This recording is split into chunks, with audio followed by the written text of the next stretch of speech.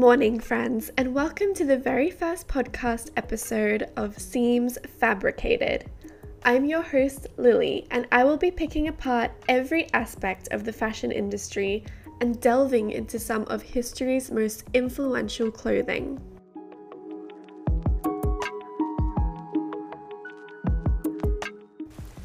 It's a lovely rainy morning here, and the perfect kind of weather for pottering around the house, maybe sorting through your old junk drawer, or even doing a spring clean through your wardrobe. Yes, we all have those jeans that don't fit anymore. Donating clothes has become a very convenient way of getting rid of clothes. You don't feel that guilt of throwing something good away. You're not being wasteful. And you know that your items are going to a good cause, helping someone in need. Well, what if I told you that it's not quite that simple, and your donations most likely won't end up where you think they will? In today's episode, we are going to take a trip around the world with your old Pulp Fiction t-shirt. Let's begin in the epicenter of Western culture, America. Over the past 20 years, the amount of clothing Americans discard of has doubled, going from 7 million tons to over 14 million tons, ending up in landfill. And the numbers are still rising. Population inflation may be to blame for a portion of this. However, between 2000 and 2020, the American population has only increased by around 16%, while textile wastage has increased by over 100%, which is certainly not enough to account for 7 million tons of clothing. The rest can be attributed to fast fashion, designed for overconsumption. Don't worry, Americans are definitely not alone in this. Over here in Australia, we are sending 6 tons of textile waste to landfill every 10 minutes. So it's obvious that throwing out your clothes is contributing to the planet's demise. But what has this got to do with donating to people in need? Well, consider the numbers we have discussed. I think it's safe to say that the world has enough unwanted clothing. Unfortunately, the fashion industry keeps pumping more into the system that is clearly overloaded already. For an example, 5 minutes down the road from me is a clothing donation bin. And every time I drive past, it is piled up with bags and bags of clothes for donation.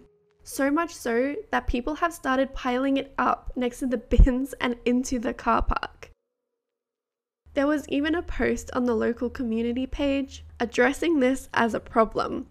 And as you can imagine, there was a little kerfuffle as to who was to blame for this and why people were still donating when it was clearly full.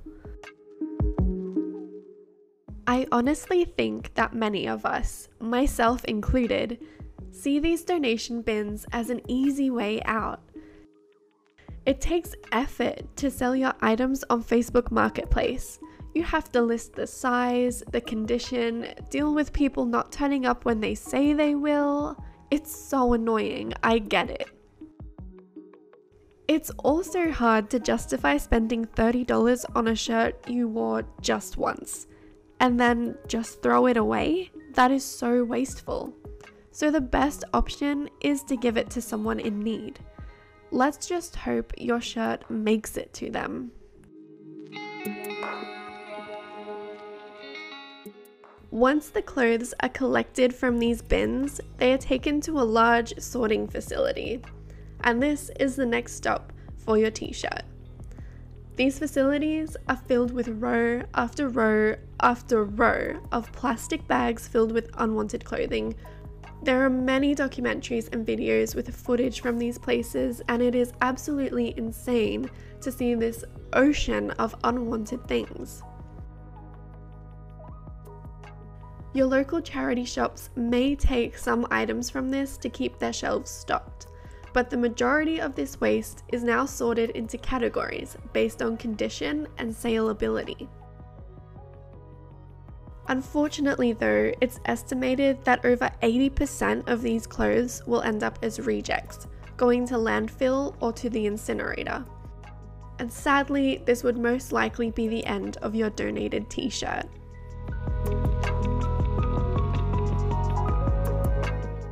Thankfully though, some companies are finding solutions and are recycling the fabrics that are able to be respun and weaved into a brand new piece of fabric. The challenge with this is that most clothing now is made from blended fibers, a lot of cotton mixed with elastane to create a comfortable fit. But it is impossible to recycle. Other facilities are using salvageable pieces for cutting into rags that are bundled together and sold in bulk. Some remaining fabrics that can't be used in these ways are pressed into reclaimed fiber panels and are often used for heat insulation and cushioning, commonly applied in vehicles.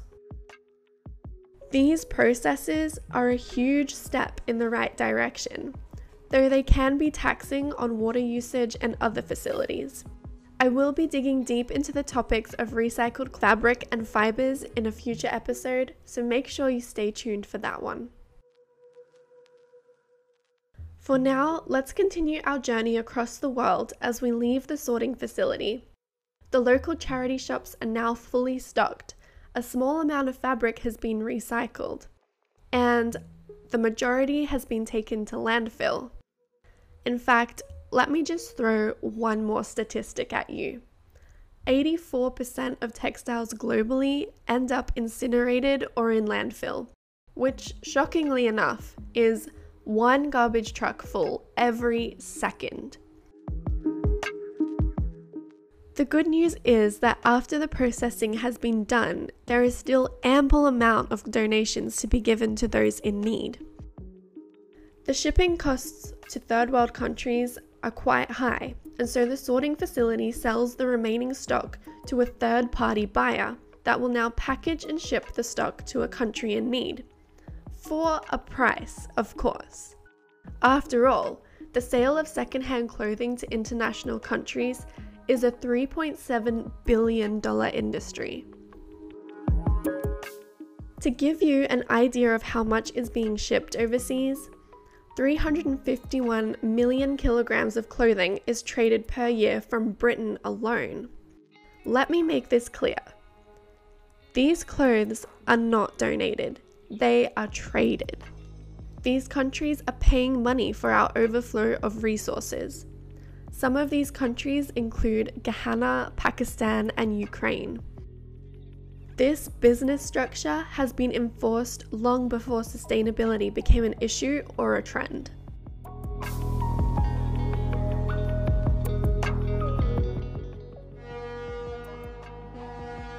Let's follow one of these cargo ships and make our way to Africa, Nigeria to be exact.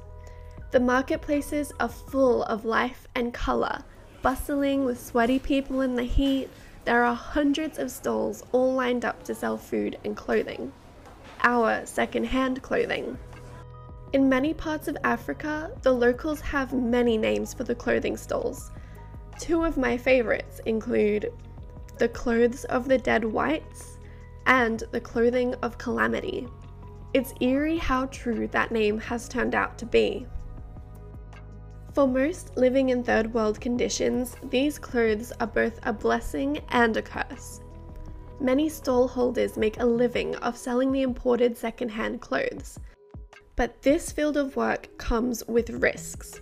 The main one being that they have no choice over which clothes they are able to import. Besides clothing that is in bad condition, many sizes may not fit the body shapes of the locals. Another issue is trying to sell inappropriate clothing for the climate and culture. Imagine receiving a box full of jackets to sell in the middle of Kenya, or miniskirts in Pakistan. These items may be fashionable in our Western culture, but would be entirely useless in theirs.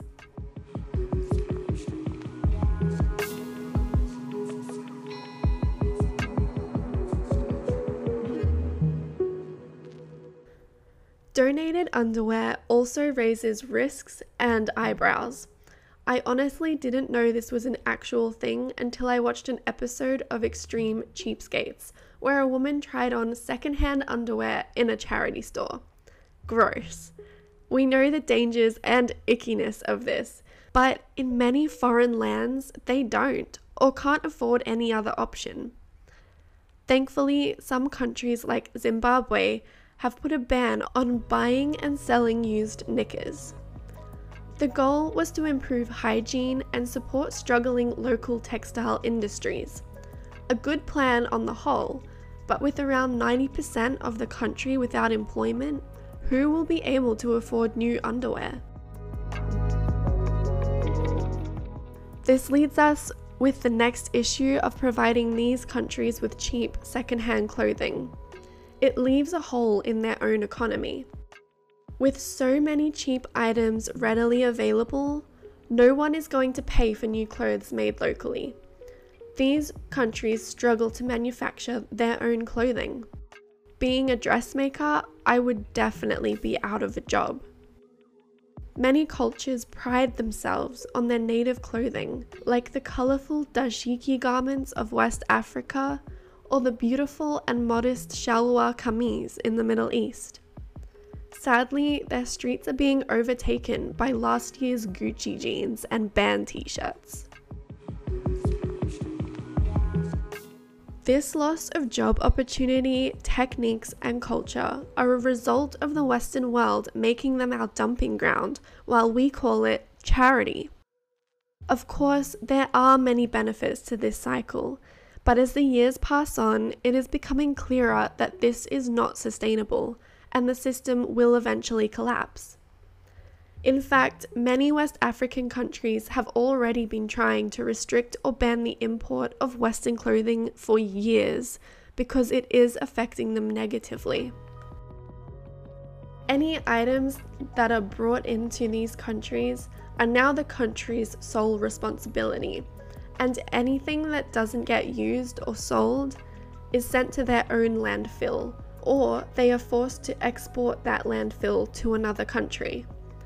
And yes, landfill exportation is a thing, so whether your donation is scrapped right away or brought into an African marketplace, the chance of it ending up in landfill in a third world country is pretty high.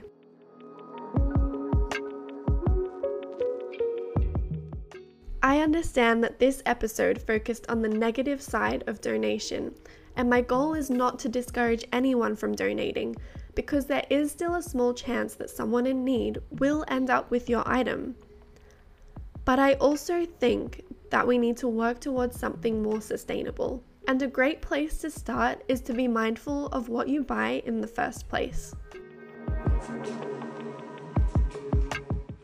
Before I end this episode, I want to share a really cute story I found while I was doing this research. Daniel, a Colombian student, has donated a bag that was given out at a school orientation day. It had his name and city on the label. Once donated, it ended up traveling to where a man purchased it for about $12 from a store in North Africa. The man found Daniel on Facebook and sent a photo of the bag with the label. Imagine being this Colombian student and having this man from North Africa end up with your school bag. Anyway, the man explained that he had bought the bag from a local store and they eventually became friends. I thought this was such a wholesome story, and it highlights the positive side of donation. Well friends, thanks for tuning in today. It was a heavy topic, but also a very important one. I will be back next Thursday with another episode. Be sure to subscribe and turn on notifications so you don't miss out. You can find me on Instagram at SeamsFabricated. Have a lovely week.